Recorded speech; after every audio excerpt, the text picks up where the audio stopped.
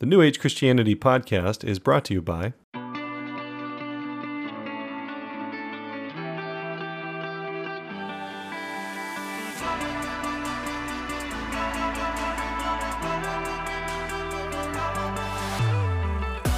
Hello, New Age Christian family. This is Austin Fletcher. You are listening to the New Age Christian podcast, and this is episode number 26. So, have you ever heard the verse, Romans 10:9, that says, "If you confess with your mouth that Jesus is Lord and believe in your heart that God raised him from the dead, you will be saved"? My question today is, saved from what? We have so many ideas about what we're being saved from. This idea of a God who is out there waiting to punish us, an idea of our actions coming back to haunt us, maybe even some sort of Christian version of karma. Regardless, this idea of salvation is really something that I think has been a plague and a pox on the world that I'm hoping to unpack today in a way that maybe you've never heard, and it can bring so much freedom to us as a community and hopefully to the world. As we get free, so does everybody else. As always, let's get started and have some fun.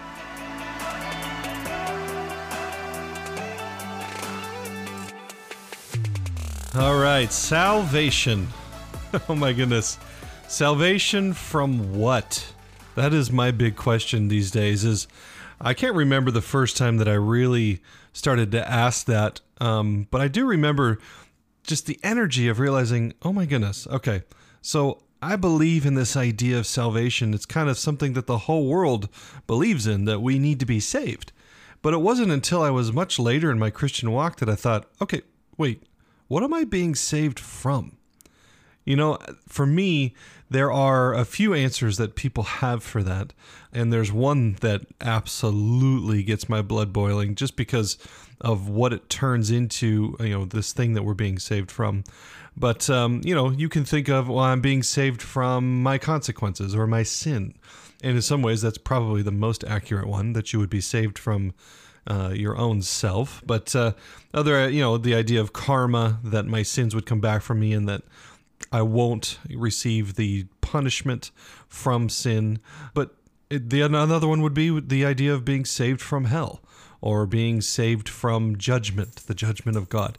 That one for me is my least favorite because it turns God into, we're unpacking it in a bit, but it turns God into an absolute asshole, if you ask me.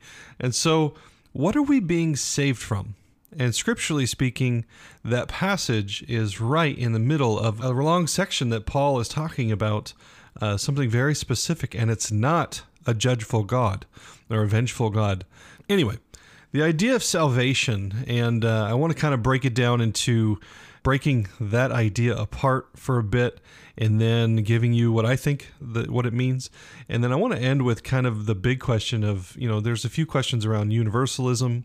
Is everybody saved, or once saved, always saved? If you're on the New Age side of this community, you may not have heard that phrase, but in the Christian world, there's a big question around, well, if you were saved once, can you lose your salvation? Can you backslide? And maybe you grew up in the church and you were told that if you walk away from the church, you're going to lose your salvation and you're going to go to hell. And some denominations believe that. Other denominations believe that once you confess Jesus Christ and you believe in your heart and you all that stuff, that you're going to be saved forever regardless of what you do. And it's all quite silly. I can even feel my energy on it as I'm talking. It just is a bunch of malarkey, if you ask me. And I'm hoping to maybe calm some nerves and bring some peace for maybe those of you who either have been cursed by your family, because that's literally what it is. When you left the church and you were told that you're going to hell. Thank you, Mom and Dad, for that curse. That was awesome. Not my mom and dad, they did not, but I know people who have. Or maybe you're one of those that you are a mom and a dad and your child is the one that left and you're scared for their soul and you genuinely have a perspective that says they're going to go to hell and you don't want that, clearly. Either way, the idea of salvation, it kind of has some underlying assumptions that I don't think most of us have questioned for our lives. And the underlying assumptions are basically something along the lines of, we as humans are the problem. We are a problem. We are the problem. We're not really sure a problem for what, per se, in the sense that, is it the world around us? We're the problem for the planet. That's the new one. We are the problem for each other. So if we just weren't here, there would be no problems. We're the problem for God somehow because we're a threat to him, or maybe we're a problem for the animals or something. But we're a problem, and we're a big one. We are a big problem, and therefore the natural consequences of being the problem, air quotes, is that we need to be punished. And that punishment, or we need to pay the price. So either it's punishment if you bring in somebody like God, it's paying the price if you bring in something like karma or God. And I think God is just the big karma of Christianity for most people, that God's going to punish you as opposed to life punishing you or energy punishing you. But nonetheless, we're the problem. We need to pay the price. And unless we get saved from paying this price, we will pay it. And some religions have that price being paid in life, and other religions have it. Most religions have that price being paid in death. So that you live the life, you are the problem, you have to pay the price, you have to pay the penalty, you got judgment coming, and death awaits you in the form of blessed or cursed, yes or no, in or out. The old idea, I think it's Osiris, the Egyptian god who would weigh the hearts of dead people, and if their heart was heavier than a feather, I think, then they would go to hell, and if their heart was light, then it would go to heaven. So this Egyptian idea, honestly, of salvation and judgment and being saved from that judgment or in that judgment, it's pervaded the world. It's pervaded the human psyche for thousands of years. And for me, when I began to understand who God really was as my heavenly Father, who Jesus really was as my older brother, and more importantly, who I really was in the universe as a human, as a son of God, as a child of God in general, the question then became, what am I really being saved from? Because if I'm honest, the picture I was given as a Christian is that I was being saved from a just God. He may not be angry with me, but I messed up, so he's got to murder me. I mean, that's exactly... I don't know any parent that would look at their child and say, you stole the cookie. I told you not to steal the cookie. I'm sorry, but it's time to die. I mean, but apparently that's what God is doing. That you ate the apple, Eve. I told you not to eat the apple, and I'm sorry, it's time to die. Well, if you go back to that story, it's a great place to start. God does not say, in the day you eat of this tree of the knowledge of good and evil, Eve and Adam, he doesn't say, in the day you eat of it, I will surely kill you. He says, in the day you eat of it, you will surely die. Think about that. That the result of whatever this was, this mistake, this sin that came about, was not God's doing. It was the natural outcome of what we had done and what we had built. And if you look at the name of the tree of the knowledge of good and evil, should be a massive hint for you that when we partake in that knowledge, the knowledge of good and evil, the knowledge of what is right and what is wrong, and if you go to biblical language, it is the knowledge of the law, that when you partake of the law, the natural result is death. The natural result is judgment. And if you go read Romans 5, 6, 7, 8, 9, 10, you will see very clearly that while the law has done a great service in showing us who we really are, if you are still under it, you are dead and you are dying. I'm going to skip to the point in Romans 10:9. I'm going to give you the full context of what Paul is saying. The 10:9 says, if you confess with your mouth Jesus is Lord and you believe in your heart God raised him from the dead, you will be saved. Awesome. That's the verse that everybody preaches when they go out and they say, you need to be saved. You need to be baptized and you need to confess with your mouth and believe in your heart. And then you're good, apparently, because Paul said it. Well, let's look at the context of what Paul said. So this is in Romans 9. I'm going to go back to Romans 9, verse 30. What shall we say then? That Gentiles, Gentiles are non-Jews, that Gentiles who did not pursue righteousness attained righteousness, even the righteousness which is by faith. But Israel, or Jews, pursuing a law of righteousness, did not arrive at that law. Why? Because they did not pursue it by faith. But as though it were by works, they stumbled over the stumbling stone.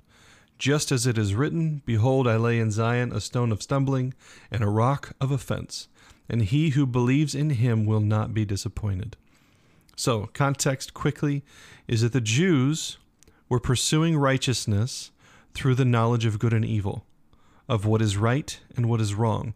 They were pursuing righteousness through the wrong tree in the garden, that they thought they could become righteous by understanding the law. Do this, don't do that. Do this, don't do that. That this system was the thing that they were trying to be good enough by. And Paul makes a very clear case in Romans 6 and 7 that that system could never make you righteous. Right? So that's before Romans 6 and 7 and then Romans 8. Just go and read it for yourself, that Paul is making a clear case. The law of the Jews was never designed to make you righteous, but the Jews didn't get that. They thought that pursuing righteousness through the law was their source of approval, and for the sake of this podcast, it was their source of salvation. But here's the deal. Let's keep reading. Brethren, so Paul was a Jew, by the way, and so this is the context here. Brethren, my heart's desire and my prayer to God for them is for their salvation. For I testify about them that they have zeal for God, but not in accordance with knowledge. For not knowing about God's righteousness and seeking to establish their own, they did not subject themselves to the righteousness of God.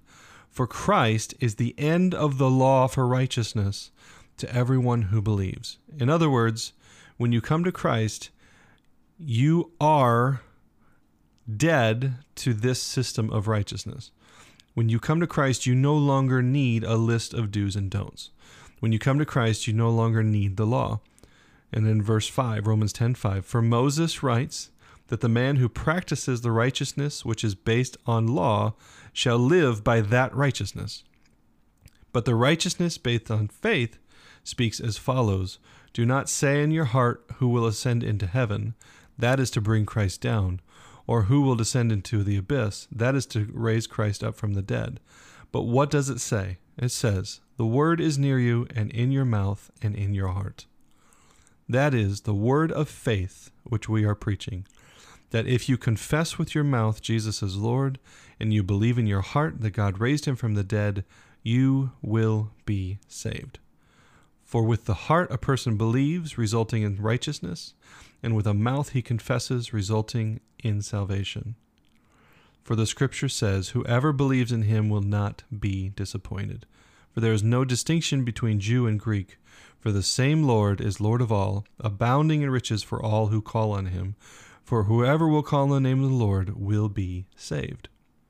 So, here's my question.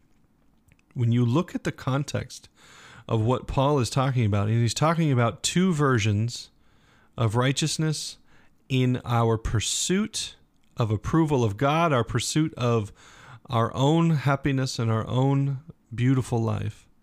And he's saying you can do this by pursuing the rules of do's and don'ts, by serving the law, and you will not become righteous. And then he says, or you can pursue this by faith, and you will be saved. Now, this is where understanding the context of the Israel's story can be helpful. It's already in the surface, but I will tell you that it is a very clear concept in the Jewish history that salvation is a reference to when they were saved and they were freed from slavery in Egypt. So we think of it, we as Americans 2,000 years later, as English-speaking Westerners, we think of salvation, we immediately think a spiritual concept. But the Jews, it was a very natural concept, that they were in bondage and that they were in slavery, and that they were slaves in Egypt and they got saved, okay? And Paul is saying, when you understand in Galatians, when Paul talks about the bondwoman and the free woman, that he's very much referencing Egypt and how Egypt is a representation of the law, of the knowledge of good and evil, and that the Jews are enslaved to the law, that they are serving the law, and the law does nothing but put them under bondage. This is in Romans 7 very clearly.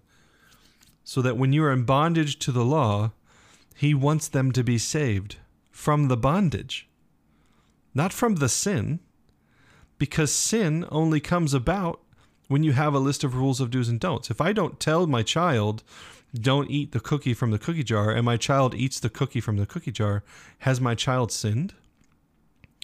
There's no law on top of the child that said don't do it. And therefore, when you consider what Paul is saying, he's not saying, I want Israel to be saved from sin or saved from an angry God or saved from karma. He's saying, I want them to be saved from the law. I want their salvation from their idea of how to serve God.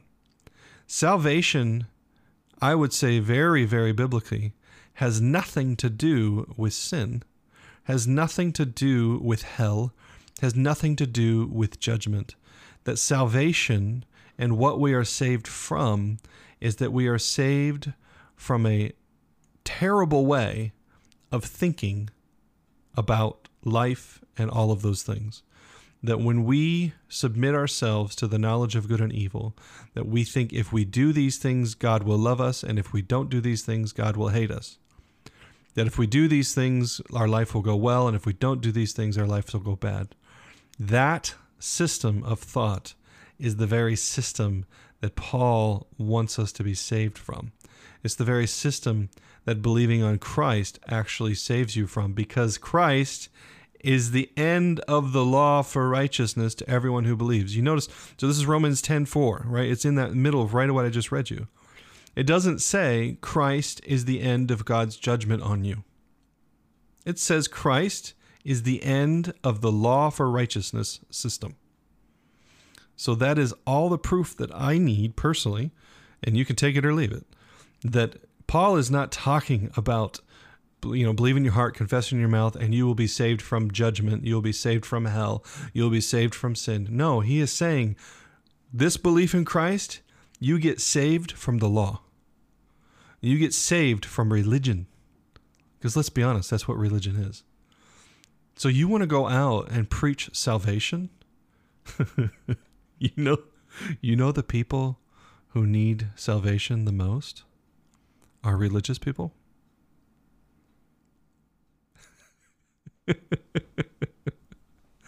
Do you realize that literally I've made a living and I've made a reputation and a career out of getting people saved? And I have never once led anybody through a sinner's prayer.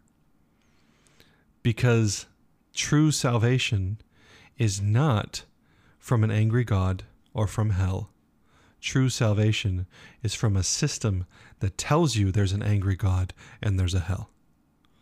And that system is a religious, law-based, anti-anointed, anti-Christ. That's what Christ means, is anointed. Any system that tells you you are not. Any system tells you that you are not like God, that you are not his child, that you're not good enough, that you're going to go to hell and he's going to judge you. That system is the thing you need salvation from. That system is the knowledge of good and evil. That system is the wrong tree. In order for this system to exist, you need three things. You need an angry God and some form of judgment, right? Which, the judgment can be hell or it can be karma or both. You need a record to be kept, right? So you need the judgment and you need a record, a book of law, a book of sins. And then last but not least, you need the rules, right? Because if you're going to break the rules, you need rules to break. So you need judgment, you need a record, and you need a law. And if you know anything about what the Bible says and about what Christ came to do, is that Christ took on all the judgment. There is no record of wrongs, right? That our sins have been removed as far as the east from the west. And that Christ is the end of the law for righteousness for everyone who believes. That he did not come to abolish, but became to fulfill the law once for all. And then he set up a whole new covenant and a whole new system of righteousness called faith. So, you need those three things. You need judgment, the record, and the rules in order to have this idea of salvation from sin and from hell and from God. But what do you need in order for the real meaning of salvation is to be saved from the law, to be saved from religion, to be saved from the list of do's and don'ts, to be saved from your bondage to Egypt. I'm going to be doing a typologies class. It'll be an intensive soon. By the time you hear this recording, that might already be started. And one of the assignments that will be for the students will be to actually go through Galatians chapter 3, where he talks about the bondwoman and the free woman and their children and their offspring.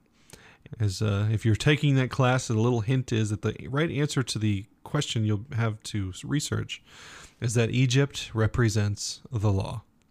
And Egypt represents the system of right and wrong, that the law and enslavement to it, that we go to it as a salvation, like the Israelites left and they went under Joseph. And when Joseph rules over Egypt, it's actually a place of salvation. But when Pharaoh rules over Egypt, it's a place of enslavement. And so there's a lot in there, but the point being is that our salvation is not from God. Our salvation is not from hell. Our salvation is not from karma. Our salvation is from a system that says all of those things even have to exist. That we are saved from our own mindset. Now, I can prove to you in one paragraph that hell is nothing more than an idea. If you understand, I believe it's 1 Peter, and I don't know the chapter. But if it's 1 or 2 Peter, they're not big books, so you can look it up yourself. I want to say it's like 1 Peter 3 something, but where Peter says that Jesus descended into hell and released the prisoners. Okay? That he released the prisoners that were held in hell when he was dead, on the 3 days that he was dead. And you've probably kind of got this idea in your head, like, Jesus went down there and he punched the devil in the face and he said, "You bad devil, you lose. I win. And I'm going to take these keys of death and hell from you, and I am the victor, and you lost finally." And, somehow we have this, I don't know if Jesus punched him in the style of like a gladiator, or if it was more like a slap, like, "Hey, I'm not really a bad guy, but you lose. Sorry." Is it kind of like Godfather style, or what? Or like 300, or Viking style? Did he just go and just pummel Satan to take the... No, he didn't do any of that, actually. At Peter, he says he went and he preached to the spirits in prison. Wait a minute. So Jesus went to hell, and people left prison because he preached. Yes, because hell is an idea. And if you want to get out of hell, get a different idea. Get a new idea. Get an idea that Jesus, I want to know what it was that Jesus said to a whole crap ton of people in hell that made hell give up its dead. Because whatever he said was the very magic that releases humanity from the hell of its own making. Hint, hint, hell is part of a system that believes in punishment. It's part of a system of the knowledge of good and evil. So Jesus did not go down there and say, well, if you do 3 Hail Marys and you give enough money to the poor down here in the dead world, then you will go to heaven now. No, He went and he gave them a different idea. And I dare say that everyone who was in hell at the time was someone who died under the law. If you look at Scripture, that those who have died under the law. And he went and preached to them a world without law, a world without rules and do-nots and do's, and where Paul says all things are permissible. There is no such thing, guys, as sin. Now, are there natural consequences for stupid decisions? Yes. Is there spiritual reality and an emotional reality to murder, lust? Absolutely. And we can talk about that all day long. But as far as God is concerned, when it says he is not counting your sins against you, when it says that he has removed your sin as far as the east is from the west, when he says that all things are permissible, he means it, right? There is no such thing. There is no record. There is no list being kept, okay? The only thing that we need to really concern ourselves with is the hell and the judgment system that we are creating in our minds. Now, you might be listening to this saying, okay, Austin, we're saved from the law. Awesome. Hopefully, that's news to you. And the idea that preaching is the thing that gets you out of hell. I know for a lot of people I've shared that, and it's been kind of a new idea, and they thought, oh my gosh, that's pretty plain. Like, if you want to leave hell, you have to hear a different message. If you've never thought of that, that is absolutely the core reality of all spiritual journey, that there is no external system. There are no mantras. There are no rituals. There are no, lists of do's and don'ts. There's no religion that can earn you heaven. Heaven is within you. If you want heaven and you want the abundant life that Jesus talked about, enter into it now. Don't try to do a bunch of bullcrap to get there someday, because you'll realize that the very heaven or hell you live in now will be the one you experience then. Which is why Jesus always talks about rewards and Paul talks about being convinced in your own minds, and we were enemies in our minds and everything like that. This is literally, and one of my favorite religious systems that I'm starting to develop a lot of respect for is kind of the Buddhist tradition, not because they don't have their problems, but because they understand that the primary enemy is our own minds. And the idea of this big, massive, bad guy named Satan, or this drunk heavenly father who comes home one day and in a drunken stupor decides to beat Jesus to death because he's so mad at you and me. If you haven't read my articles, Drunk Daddy God 1 through 3, I highly suggest it. Kind of gets into the lie of substitutionary atonement, and this podcast actually touches on it in a different way. But the idea that either God's going to kill you, or karma's going to get you, or Satan's going to get you, all of that stuff is the hell that we create for ourselves. And freedom from it is the simple idea that Jesus came to deliver. That God loves you, you're forgiven, and you are saved. That the simplicity of believing in his system would free you. Now here's the thing. All that is an idea, right? So we as Christians have taught for years that you don't have to do anything to be saved. And then we give a bunch of lists. And we go tell them, well, once you are saved, you need to do a bunch of shit. But to get saved, you don't need to do anything. Well, to get saved, what you're really doing is giving them a new idea, right?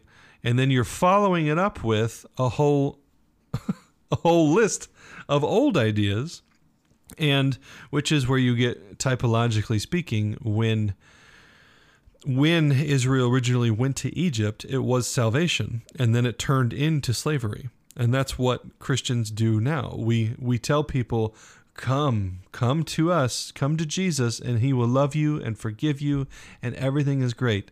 And then now that you're here, you got a lot of work to do. Get to work, slave.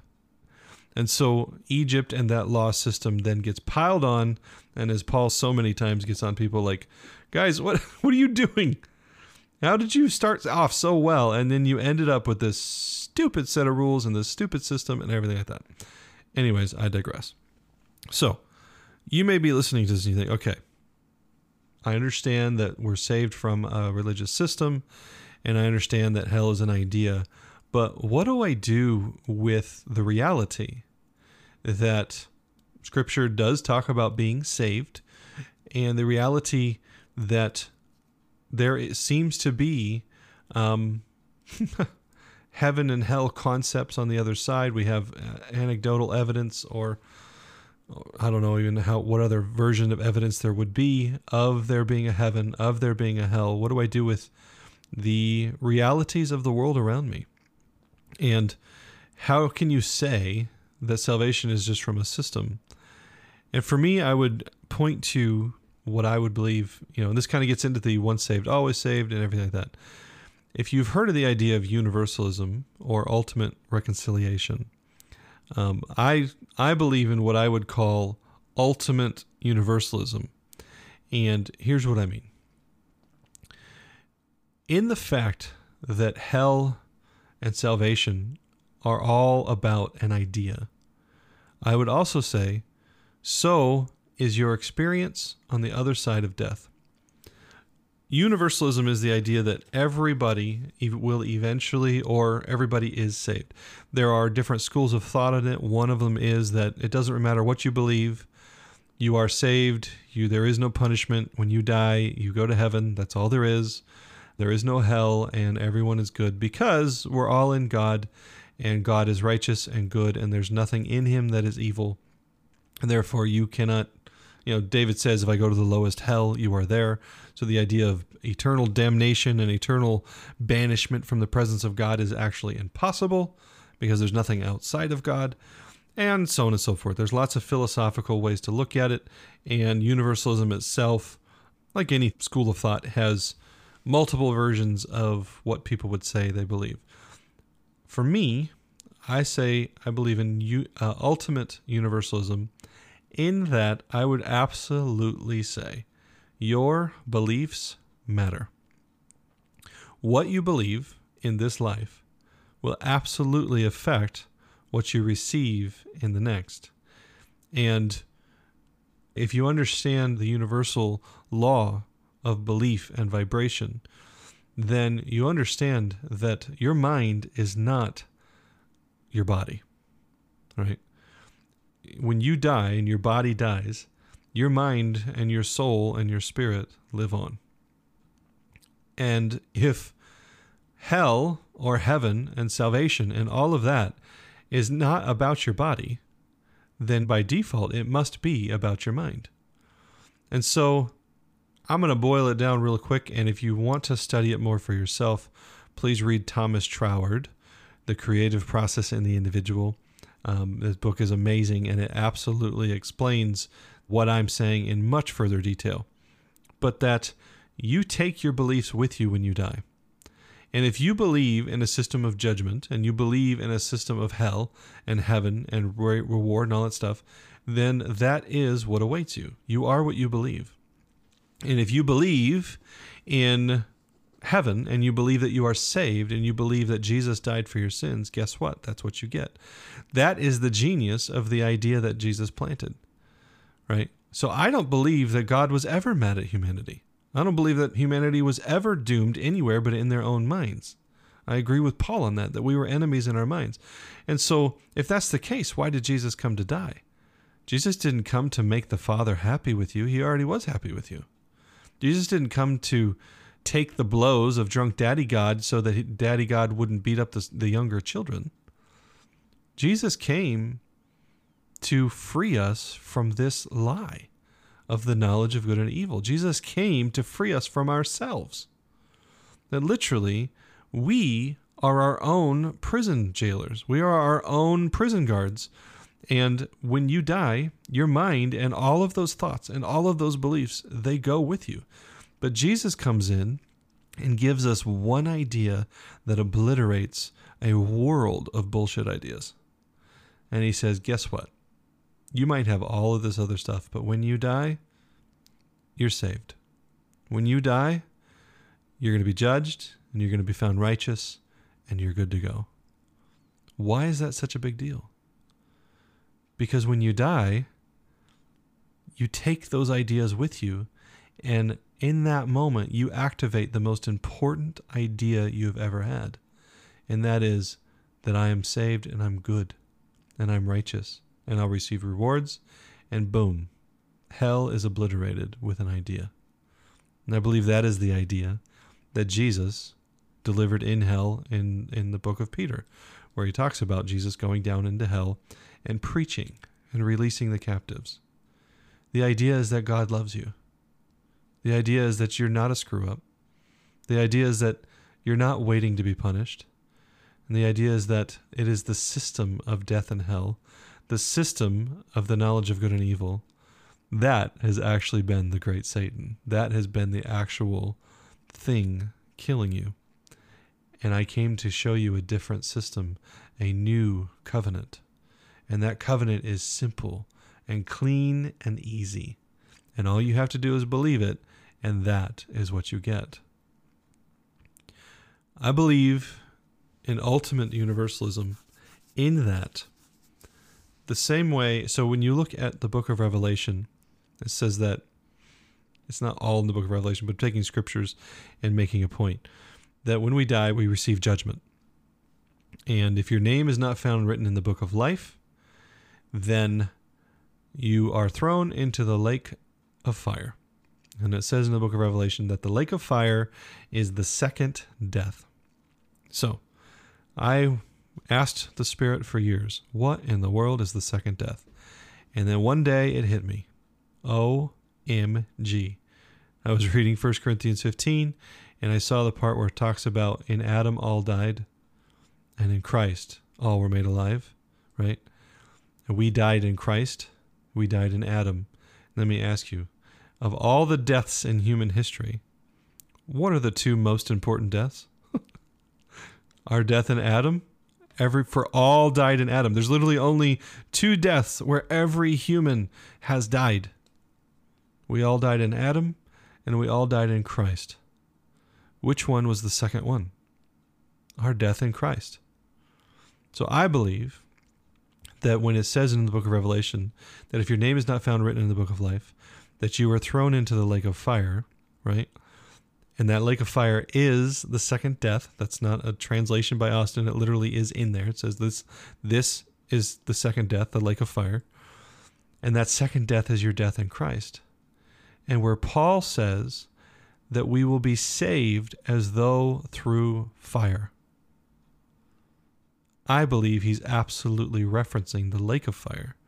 And the fact that in 1 John 2, it says that he died not for our sins only, but for the sins of the whole world.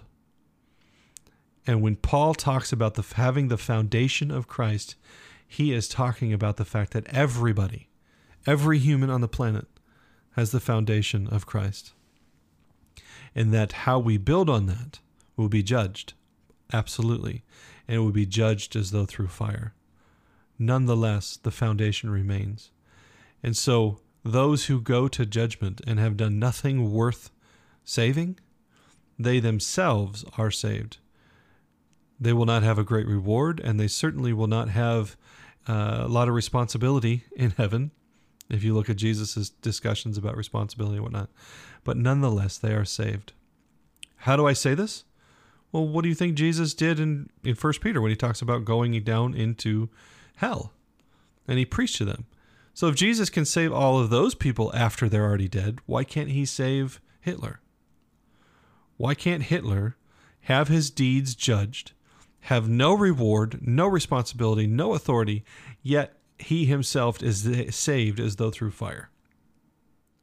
I use Hitler because obviously there's a massive, there's some of you probably listening to this went, ooh, why did he have to use Hitler? I mean, obviously there's got to be hell for Hitler, right? Well, who decides that? And at what level is somebody truly worthy of eternity? Eternity in conscious torment and separation. I could be wrong about all of this stuff, guys. I absolutely could. Even to that end, I want to throw in, a different idea of ultimate universalism, in that the idea that if you don't get it right this time around, you come around again and you're reincarnated. right? So the idea of reincarnation, actually, when you understand that you are your mind and you're not your body, and the idea that your mind and your soul and everything, that there's an intelligence there that is higher than what we can comprehend in the body typically, then the idea of being reincarnated and keep trying again until you get it right also makes a bit of sense. And as I said, listen, read Thomas Troward, Creative Process Individual. You'll get some more details as to more about what I really think in granularity. But I'm aware there's a few different ideas, but none of them tell me that God is an angry God with I don't even, how would he kill you when you're already dead? I'm not sure. But the second death, and he's going to throw you into this lake of fire, and you're going to burn forever and ever and ever and ever and ever and ever and ever and ever and ever and ever and ever and ever and ever and ever and ever. Like, because that's justice, and that is, a just and holy God. Those ideas, to me, fall so short of the fullness of who Christ showed God the Father to be. And honestly, when you unpack Scripture, you understand that salvation itself is from that very idea that there is this system. That literally, guys, New Age Christianity, NAC as a community, as a thought form, one of my primary goals, if I'm honest, is to free you from religion, right? It's to free you from the Antichrist, to realize that you are anointed, you are God, right? That you are an individual, specific expression of the universal mind in singular form, known as, in my case, Austin. That God has never experienced being in the way that he does through me. And yes, I want to build a community. Yes, I want to build a thought form. I've actually adopted the idea that this is a wisdom tradition, right? The New Age Christian wisdom tradition. Because the difference between a wisdom tradition and a religion is that wisdom traditions don't build buildings. They don't make hierarchies and structures and require finances to stay alive. They simply pass on through mentorship and through teaching. They pass on what they've learned. And I want New Age Christianity to be a wisdom tradition. Yeah, sure, we may have an office someday, and we have websites and write books and stuff, but this is not about building a hierarchy. And this is not about building a structure that's meant to serve itself. This is about sharing a new thought form that frees people from religion and literally is your salvation. Your salvation from the law. Your salvation from religion. Your salvation from the Antichrist. If life and death isn't about salvation, then what is it about? Because if you ask most people, life and death is essentially all about, well, don't get it wrong on this side or else the next side is going to get you. So get it right on this side so that the next side is good. And we instinctively have this feeling like life is short, but eternity is long. And so I don't want to get it wrong. And then we make our entire lives about the future, about after we die. And yet Jesus says, I came to give you life, and that you would have life abundantly. Now, guys, the point of life is to live. Is it really that hard of a concept to understand? I think it is. I think it's become very difficult for understanding. Like, what's the meaning of life? Living. Well, yeah, guys, if you really boil it down, and we can have a philosophical discussion over a cigar any day, give me a call. You got to buy the cigar, but I'll sit down with you, and we can take all the time we need to get down to the point that the meaning of life is to live. Because experiencing existence is the beauty, including the bullcrap, right? That if you can find joy in all things and you can find contentment in all things, like Paul talks about so many times, you'll realize that the meaning of life is to live, and it becomes its own source of joy. And if the goal is always in front of you, I promise you'll never live. You will never be there. So salvation is so much about the things in our minds. Salvation is so much about our own systems, our own constructs. It has nothing to do with things outside of you, an angry God or karma or Satan or the devil. It has everything to do with your own constructs and your own hell that you create for yourself. I hope this has blessed you guys. There are so many nuggets in here. I know if you have questions and you want to begin a discussion on the private Facebook group and or in the post comment section on the website, newagechristianity.org, you're welcome to. I'd always love to engage with the community and see where you guys are really at. This podcast actually came out from a question that you guys have heard from Kat in one of the previous interviews.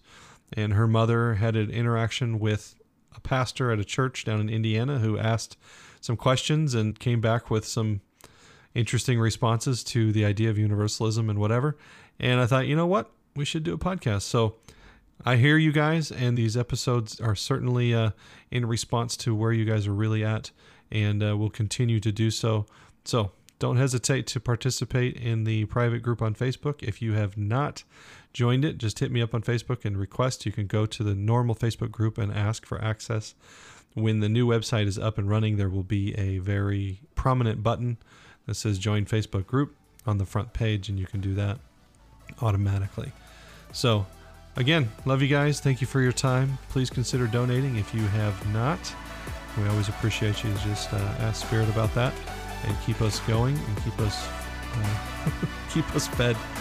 We'll see you guys on the next episode. Bless you.